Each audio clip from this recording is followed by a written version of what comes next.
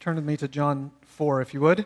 And if you're using a Bible underneath the chairs, we'll be on page 518 in those chair Bibles. Please feel free to take that with you if you don't have a Bible of your own. And each week together as a church, we're just walking step by step through the next passage in John 4. We're going to read a long section this morning, so we've asked two people if they would come to read for us. So George and Brittany are going to come read for us. Come on up.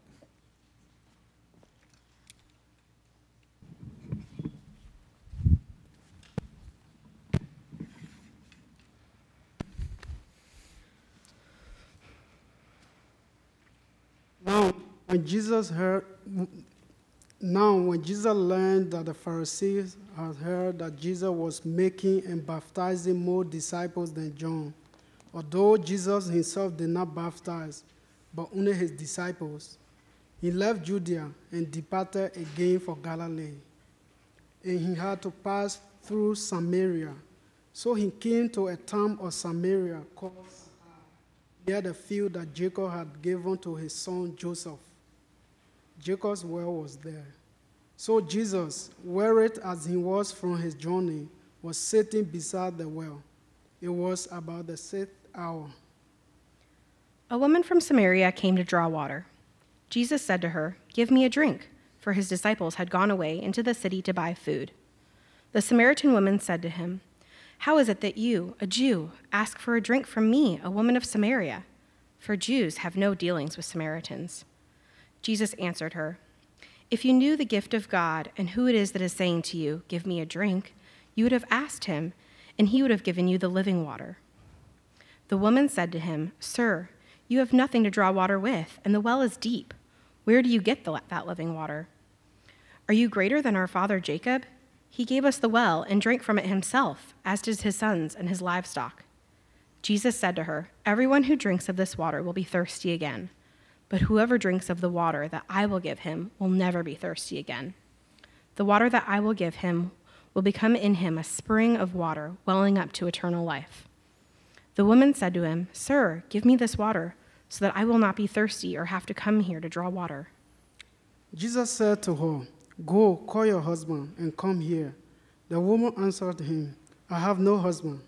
Jesus said to her, "You are right in saying, 'I have no husband,' for you have had 5 husbands, and the one you now have is not your husband.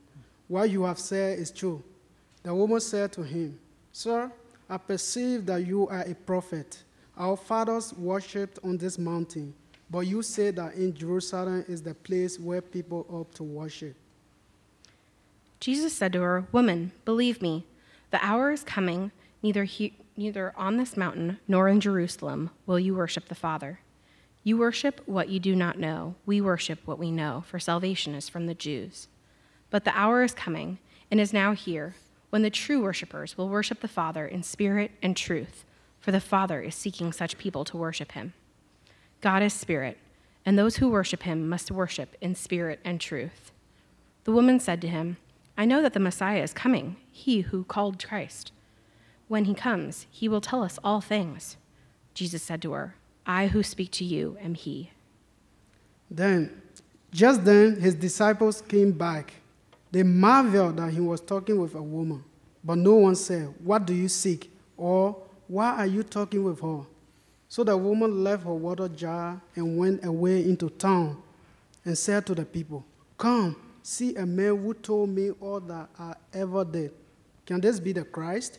They went out of the town and were coming to him. Meanwhile, the disciples were urging him, saying, "Rabbi, eat." But he said to them, "I have food to eat that you do not know about." So the disciples said to one another, "Has anyone brought him something to eat?" Jesus said to them, "My food is to do the will of him who sent me and to accomplish his work. Do you not say, 'There are yet 4 months, then comes the harvest'? Look, I tell you, lift up your eyes and see that the fields are white for harvest. Already the one who reaps is receiving wages and gathering fruit for eternal life, so that sower and reaper may rejoice together. For here the saying holds true, one sows and another reaps. I sent you to reap for that which you did not labor. Others have labored, and you have entered into their labor." Many Samaritans from that town believed in him because of the woman's testimony. "He told me all that I ever did." So when the Samaritans came to him, they asked him to stay with them, and he stayed there 2 days. And many more believed because of his word. They said to the woman, "It is no longer because of what you said that we believe, for we have heard for ourselves, and we know that this is indeed the Savior of the world." Join me in thanking them for reading.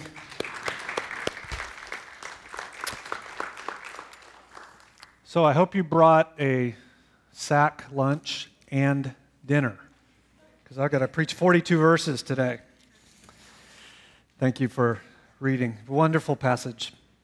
About 500 years ago, a French pastor penned these words: "We should consider it the great end of our existence to be found numbered among the worshipers of God." If you're a Christian here this morning, I hope you readily agree with those words, that it takes no convincing that life is ultimately about worshiping God. I imagine we would quickly agree that that's true and that those words could be said of us, that all of life is about worshiping God. But do our prayers and our attitudes, our behaviors,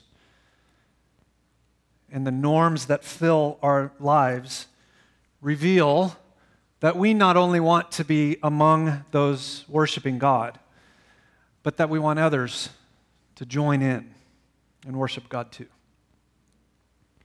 In other words, do we not long only to worship God ourselves, but to invite as many people into that worship as we can? The temptation we face as Christians is to invite people into the kingdom of God, to invite people to believe in Christ who are like us. But this great passage today shows us that the gospel isn't simply for people like us. It's for all people. That there is no boundary markers that hold the gospel in. What keeps us often from sharing with other people are our prejudices. I wonder today where your prejudices lie. Who's on the list of people you would exclude from caring if they come to know Jesus? I've made a list. Here's a few in no particular order. Maybe some of these will ring true with your own heart. Meth addicts, Mormon soccer moms, Democrats or Republicans, or the two libertarians who might be around. Your ever angry and sometimes violent father. Christians, in your view, are these people outside the bounds of God's willingness to save? Are these people you care about, standing side by side, shoulder to shoulder, worshiping God?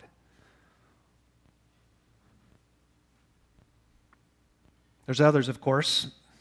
Lesbians, socially awkward people who don't fit in, women who've had an abortion, an atheist professor at school who gave you a bad grade, felons, Muslims from one of Trump's banned countries, bisexuals, transsexuals, African Americans, wealthy, arrogant white men of privilege, homeless, your ex-husband, people with physical needs. I'm not talking, of course, about an actual list that you have filled out and keep in your purse, but a list that no doubt is revealed by who we pray for, by who we hang around with, by who we avoid, by who we gravitate towards. John chapter 4 pokes in this incredibly sensitive issue. about who do we think Jesus is for? Is Jesus just for you and people like you? Is Jesus just for us and people like us? Or is Jesus for everybody? Well, the big idea in this passage is quite simply that Jesus is the life-giving Savior for the whole world. That all who believe in Jesus are welcomed into eternal life. That all who would bend their knee and confess their sin and trust in Christ, as we sang together today, upon a life I have not lived, upon a death I didn't die. I stake my whole eternity on Him. Anyone who reaches that point gets Jesus, regardless of what's in their background, regardless of if they're like us. That's what John chapter 4 is all about. So quite simply, we could just start from the beginning and ask, Christians, is your gospel wide enough for all? And non-Christians, is your understanding of the gospel big enough that it can include you? If you sat down later today and opened to John chapter 1 and you simply read straight through the first 4 chapters, it would only take you 15 or 20 minutes, even if you nodded off a few times, like some of you may do in the next few minutes. There would no doubt be something very stark stand out to you. And that's in John chapter 3, there's a man named Nicodemus who was of the elite of his day. He was an insider by every stretch of the imagination. He was the kind of guy you would respect. And yet he needed Jesus. Then you would turn the page and you'd hit John chapter 4, in which the point couldn't be any more clear. Here is someone from the very opposite end of the spectrum, an outsider who had the exact same need. Jesus is the Savior for the whole world.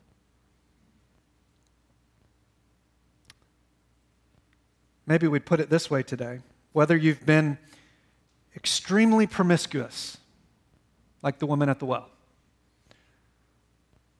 or you've been rather ethical and moral to the point that you're pugnacious about it, the need is the same. And that need is for Jesus. But we're getting ahead of ourselves.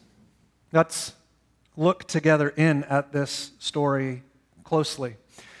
This conversation between Jesus and this woman never should have happened. If Jesus had followed the norms of the day, if he had followed the religious and social customs, this conversation never would have taken place. There's 3 reasons why. Number 1, this was a Samaritan. Number 2, this was a woman. And number 3, this was a loose woman. This was a woman who'd been around. Now, let me take just a few minutes and explain those 3 things with some measure of detail. The first one will take the most time, but I think it will bring the story to life. The story tells us very plainly that this woman was a Samaritan. Now, what in the heck does that mean? Another one of those church words that seems odd if we have little background in church. Or maybe if you do, it's just one of those things you have skipped over and missed its significance. Here's the 3-minute history lesson you didn't want, but will help immensely. The Samaritans, at this point, in the first century, were an incredibly despised group of people. And here's why. Centuries earlier, when King Solomon died, the kings before him had been King Saul, then King David, then King Solomon. And then when King Solomon died, they couldn't agree who would take over the nation of Israel. So his two of his sons fought it out, and you ended up with 2 kingdoms. The kingdom was split in 2. Israel in the north, Judah in the south. Are you still with me? All right, so Tempe in the north, Tucson in the south. Judah and Israel never joined again. Now, over time, you can read about this in the books of 1st and 2nd Kings. Over time, a guy named King Omri formed the capital in the northern kingdom, the kingdom of Israel. He formed it in a town called Samaria. And eventually, a group of people came through this land and conquered it. The group was called the Assyrians. And the Assyrians had a brilliant strategy of war. They would besiege a city until they conquered it, and then they would, once they won, they would take the very best and brightest in the cities, and they would exile them back to Assyria. And in their place, they would put other people that they'd taken from other cities. Now, that might not sound like such a big deal, but over time, what would happen is the kind of leftovers, the people who weren't the wealthiest, prettiest, smartest, stayed. And they were joined by foreigners from another place who were of the same kind of class, if you will. And so over time, those cultures would become syncretized, and you would lose the original culture. So the goal was to obliterate life as anyone had known it, and then to assimilate the very best to think of themselves as Assyrians. It's a brilliant strategy and incredibly wicked. The goal was to own the whole world. Now, the people that stayed, of course, over time, what happened is there was a mix of the God of the Old Testament and the gods that they brought with them. And these people intermarried, they had children, so that eventually when Assyria fell and the Jews who'd been exiled came home, they were disgusted to find that the Samaria they knew no longer existed. The only people left were religious sellouts, ethnic half-breeds, people who turned from God and settled for a much more messy life. And we don't know much of that way of thinking today. But in the first century, this was a really big deal.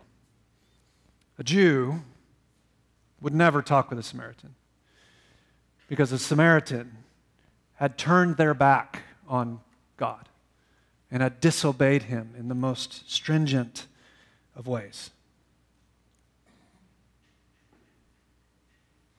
Full of religious and ethnic sellouts.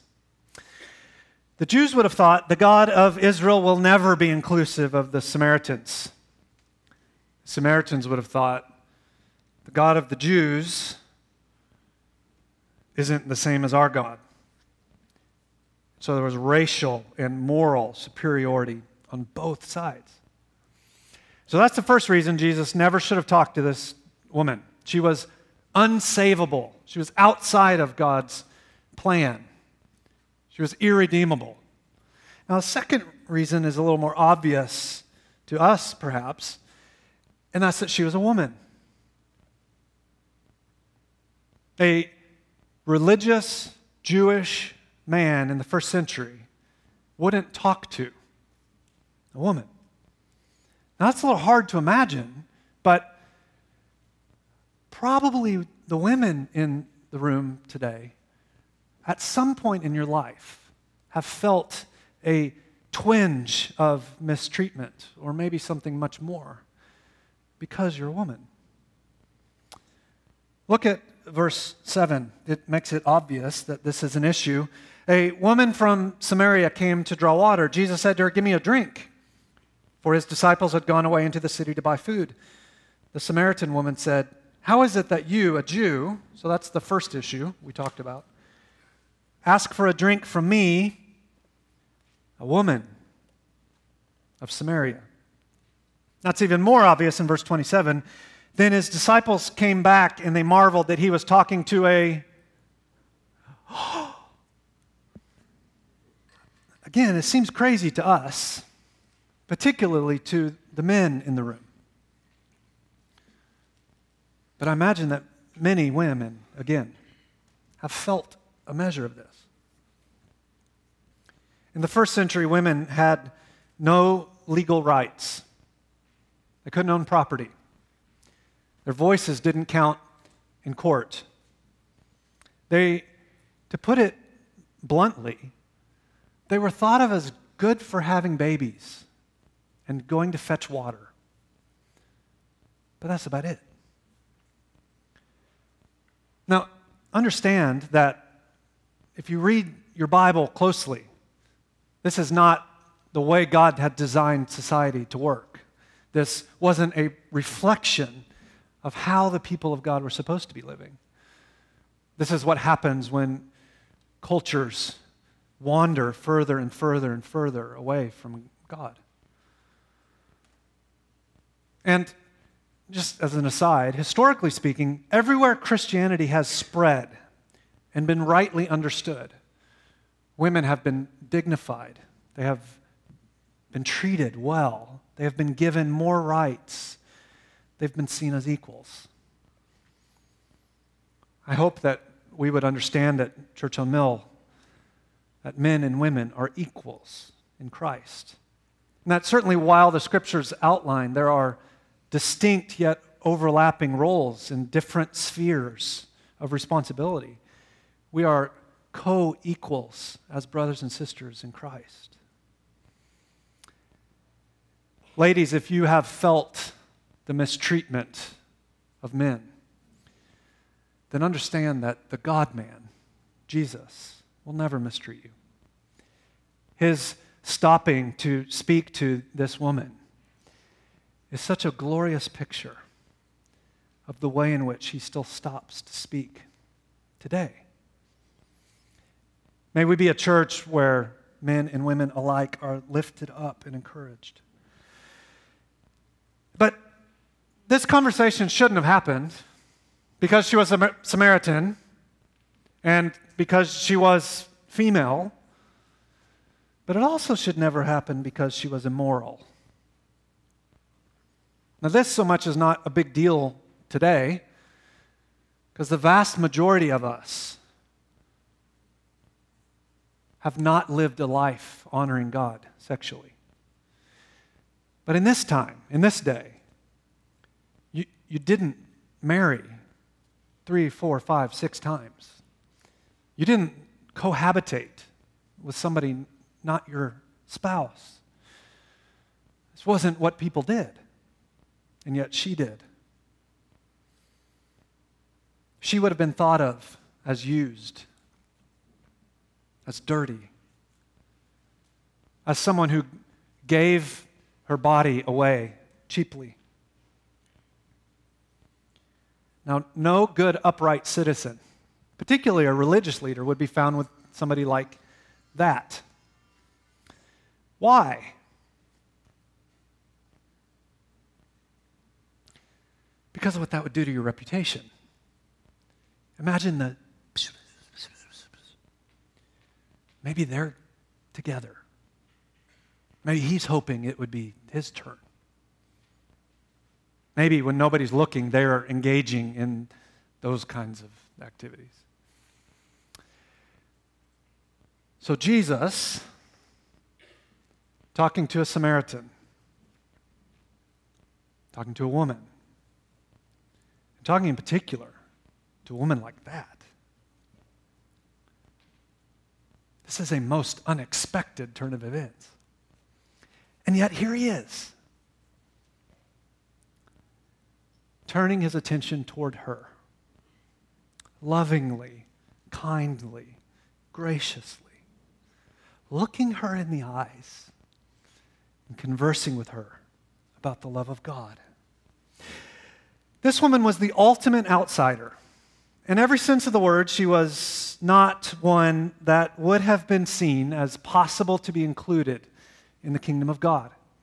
She had a religiously messed up background. She was ethnically not of the right class. She was morally reprehensible. And therefore she was socially excluded. But Jesus didn't treat her that way. Why? Because the gospel knows no boundaries. Because Jesus is available to all who would believe. Jesus is available to all who would believe. You're not a hooping and hollering kind of people, but this would be a good moment to do so. Jesus is available for all who would believe. You see, Jesus offered her living water. What is that? Well, technically speaking, on a physical level, that's the way you would have talked about a spring or a stream. Water that's flowing and pure, good to drink. But this conversation took place at a well, a physical well. Now, many of us came in today with a little bottle of water. That's not the picture here. Imagine living in a place where you didn't turn on the faucet and the gloriously tasting Timpy tap just flows out. Now, this was a place where you got up early in the morning and day after day after day after day after day, you dropped a bucket down in a deep well and took turns dragging it up and carried this, sometimes miles, back home in order just to do it again the next day.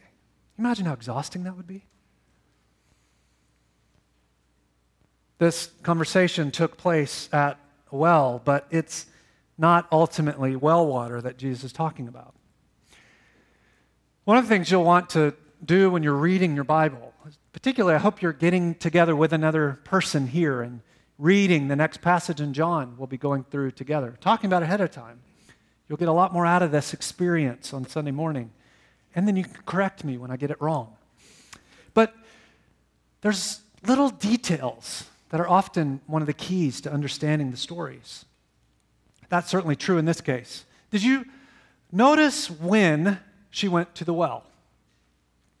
The story said she went at the 6th hour. Chronologically, for a Jew in the first century, that meant she went at noon. Now, any dummy knows this isn't the time to go to the well. This is the hottest part of the day. You don't go to carry water when you're going to have to drink more of it because it's so hot. You go in the early part of the day when it's still cool. But John, as he records the details, tells us she went at the 6th hour. She went at noon. Why? Because she was a social outcast, even among her own people. She got tired of going when she'd hear the jeers and feel the judgment from the other women as they went to fetch water. The story so powerfully says, if you have ever felt like a complete outcast, there is someone. There is a message that can change everything. Jesus offered this dear woman living water, a spring of water. Look at verse 13. Jesus said to her, everyone who drinks of this water, I imagine he's pointing down into the well, will be thirsty again. But whoever drinks of the water that I will give him will never be thirsty again. The water that I will give him will become in him a spring of water welling up to eternal life.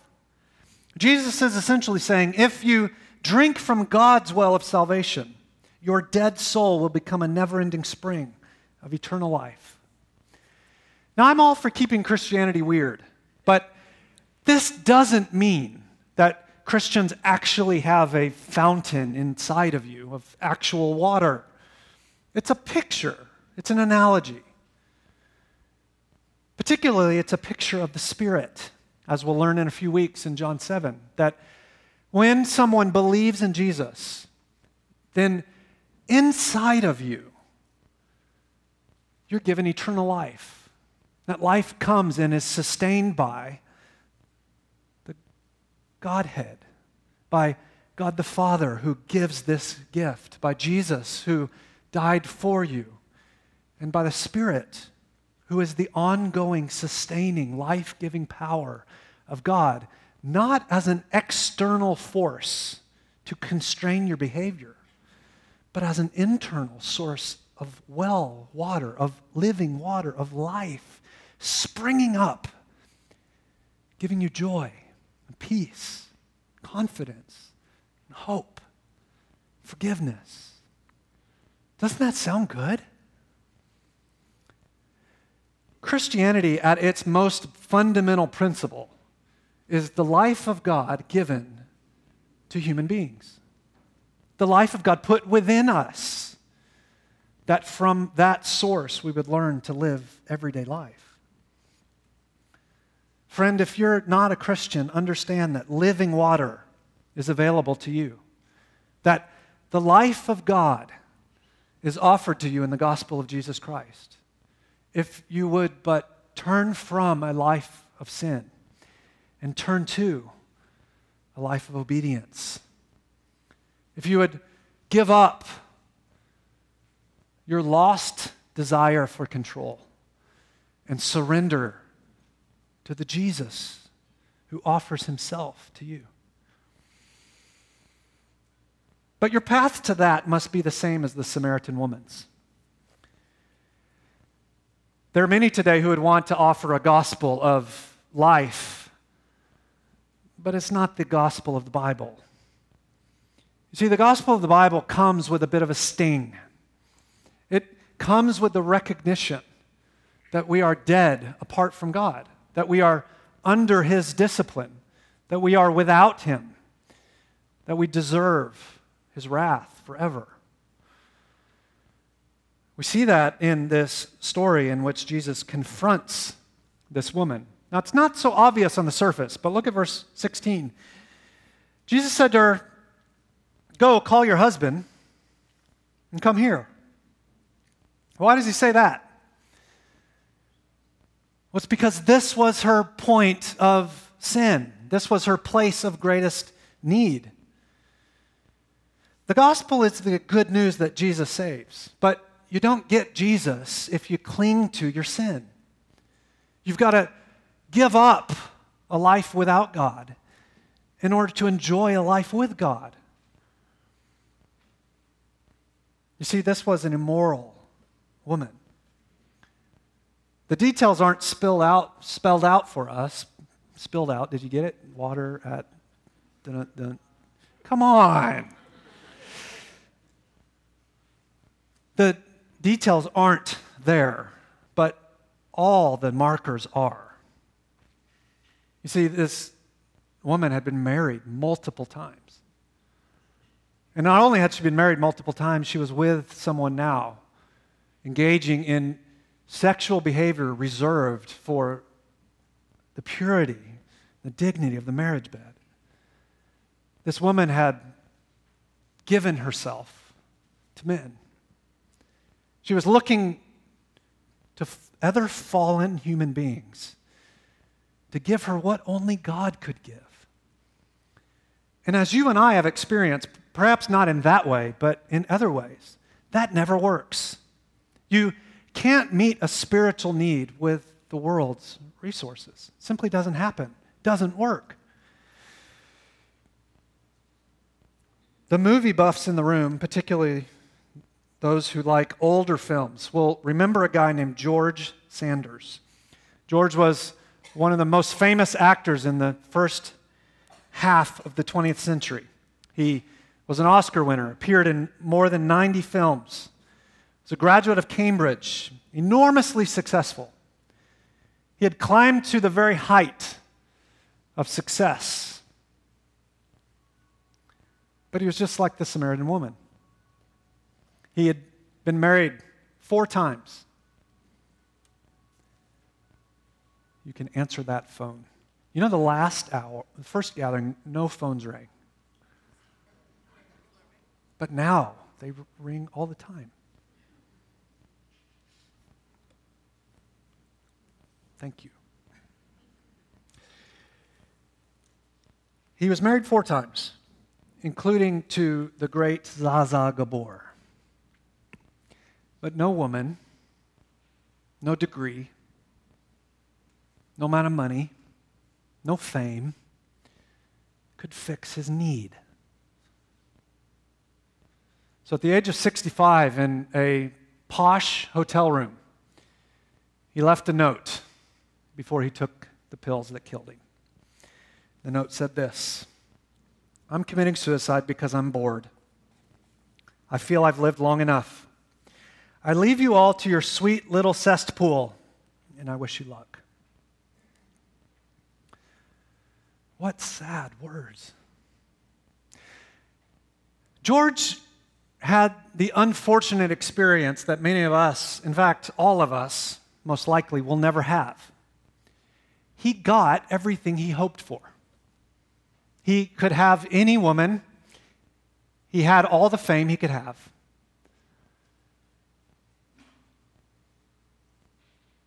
There was no one more successful.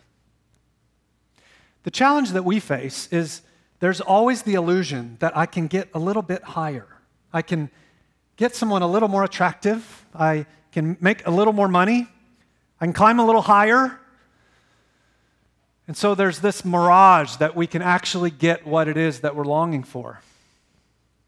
But a few people come to realize that doesn't work because they attain everything the world has to offer. But friend, whether you have a lot or nothing, you can't meet a spiritual need with the resources of the world. Only living water will do.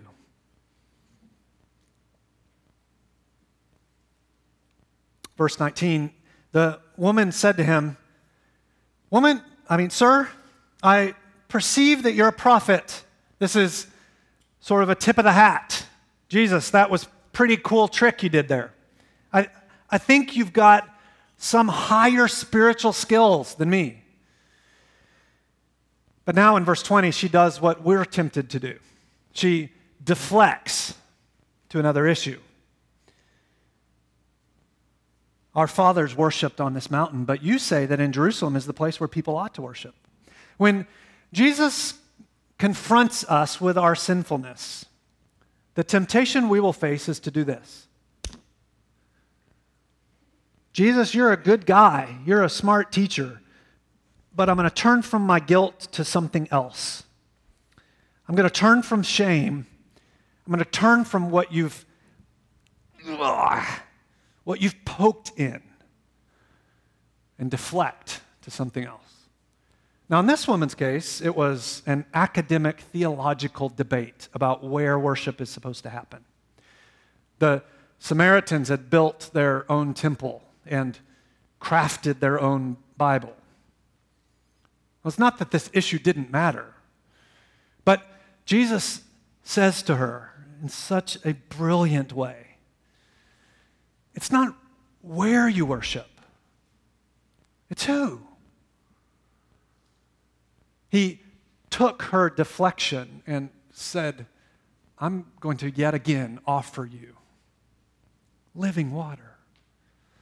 Water that's available wherever you are, whatever you've done, whoever you are, whatever you have. It's living water. It's water that wells up to eternal life."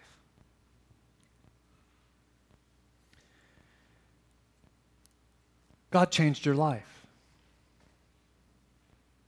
Although the text doesn't explicitly tell us, there's no question that she believed, that she drank of this water, if you will, that her dry, dead soul was filled with the life and peace and forgiveness of God. How do we not know that I'm simply reading something onto the passage? How do we know I'm not turning this into a Hollywood ending? How do we know I'm not trying to manipulate you into belief? Well, let me give you two reasons that make this so clear. First is this woman's sense of liberation. She, by any measure, is there as a woman of guilt and shame. She's at the well alone. She's shocked that Jesus would talk to her. She deflects when he picks the scab of her moral indiscretion. And then the little detail. What does she do with the water? She's there at the well to fetch water and to carry this heavy jug back to the home. But she drinks of living water. So what does she do with the jug? Nothing. She leaves it. The picture couldn't be any more beautiful. She no longer needs the best the world can give her because she has the best heaven can offer her. She has the life of God in her dead soul, springing up to life. That's what verse 28 says. No longer did the woman need the arms of romance to make her feel good about herself. She finally came to see no man, no sexual experience, no another chance with another guy can actually solve the problem. A man can't fix her. But the God-man, he can rescue her. That's what the gospel of Jesus Christ does. Now, the second clue that she had been given life is simply her passion. Not her passion for men. Her passion to share the gospel of Jesus Christ. Look at verse 28. So the woman left her water jar and went away into the town and said to the people, "Come and see a man who told me all that I ever did. Can this be the Christ?" Remember who she was. This was the woman who hung her head in shame, who went when no one else would be there, who no doubt didn't talk to anybody. Because even the women of the town knew, I can't talk to her because she might become my friend and then manipulate her way into the sack with my husband. This woman is now openly confessing Christ to the town where she held her head in shame. That is not a human change. That is a supernatural change. That is something only God does. God poured life into her. What a glorious picture of the gospel of Jesus Christ. Church, this is our mission, that we would worship God in spirit and truth. And then that worship would pour out of this room into this desert of spiritual need that we live in. Now, what was the response? This is such a helpful ending to the story. The story clearly tells us that many believed. So, Christians, do you see that God's rescuing of you, God's giving you of life, living water, isn't simply for you? That God's plan was never simply to allow you to enjoy the benefits and blessings of eternal life, only for you to keep them to yourself. No, that spring of living water is meant, it's designed to be poured out in buckets of love and kindness towards everyone we interact with. Look at verse 41. He tells us that many more believed because of his word. That's Jesus. And they said to the woman, "It's no longer because of what you said that we believe, for we've heard from ourselves that this is indeed the Savior of the world." If you're here today and you've never trusted Christ, there are some people that are wired to think, I don't need God because I'm pretty good on my own. The story you need to hear is the one from 2 weeks ago, Nicodemus. But there are others. There are others who know, I am broken. I have failed at life. I am morally reprehensible. The story you need to hear is this one. And God loved you enough in his kindness to bring you here today, not to hear from me, but to hear from him. Because this Jesus who talked with the woman at the well still talks today through his word. And this living water is held out to you in the gospel. Whoever you are, whatever you've done, Christ can save. Jesus is the life-giving Savior for the whole world. Now, to the Christian, what do you do with a passage like this? I made a joke of it earlier, but I wish we could spend the day together. There's so much in this beautiful text.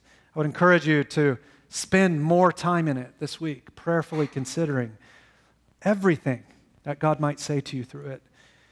But in closing, let me simply say that your ongoing experience of living water will be directly proportional to your willingness to delight in and obey God.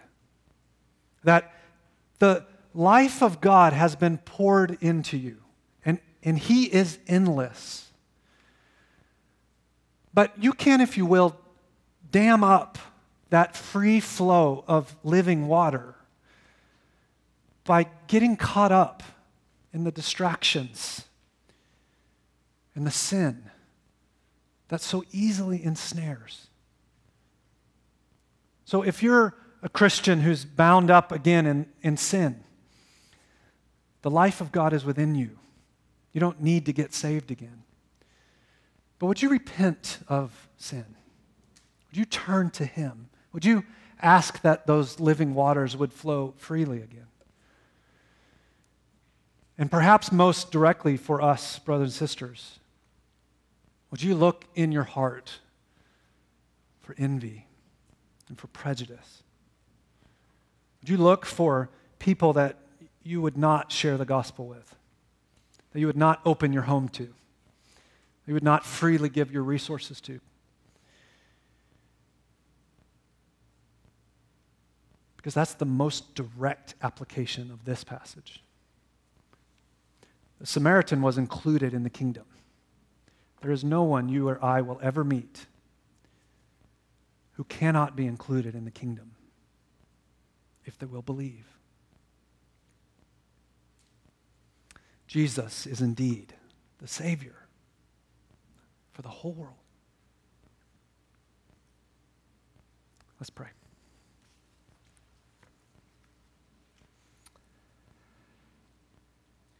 Father, Tempe needs a church where people from any and every background can hear the gospel and can see that Jesus is alive and well through the way we treat each other. And so we pray as brothers and sisters, particularly those here today who have covenanted together in membership, that you would help us to turn from any prejudices we have and to turn to a gospel that's big enough for all.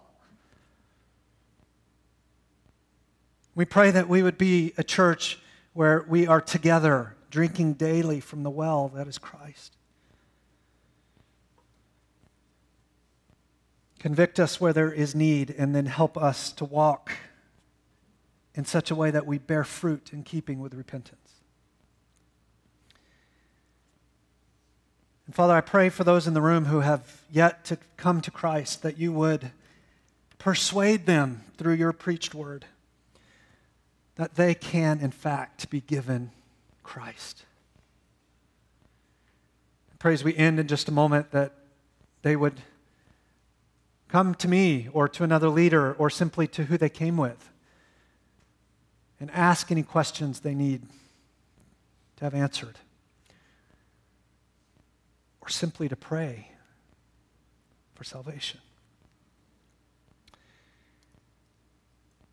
God, we thank you that the gospel is big enough for all.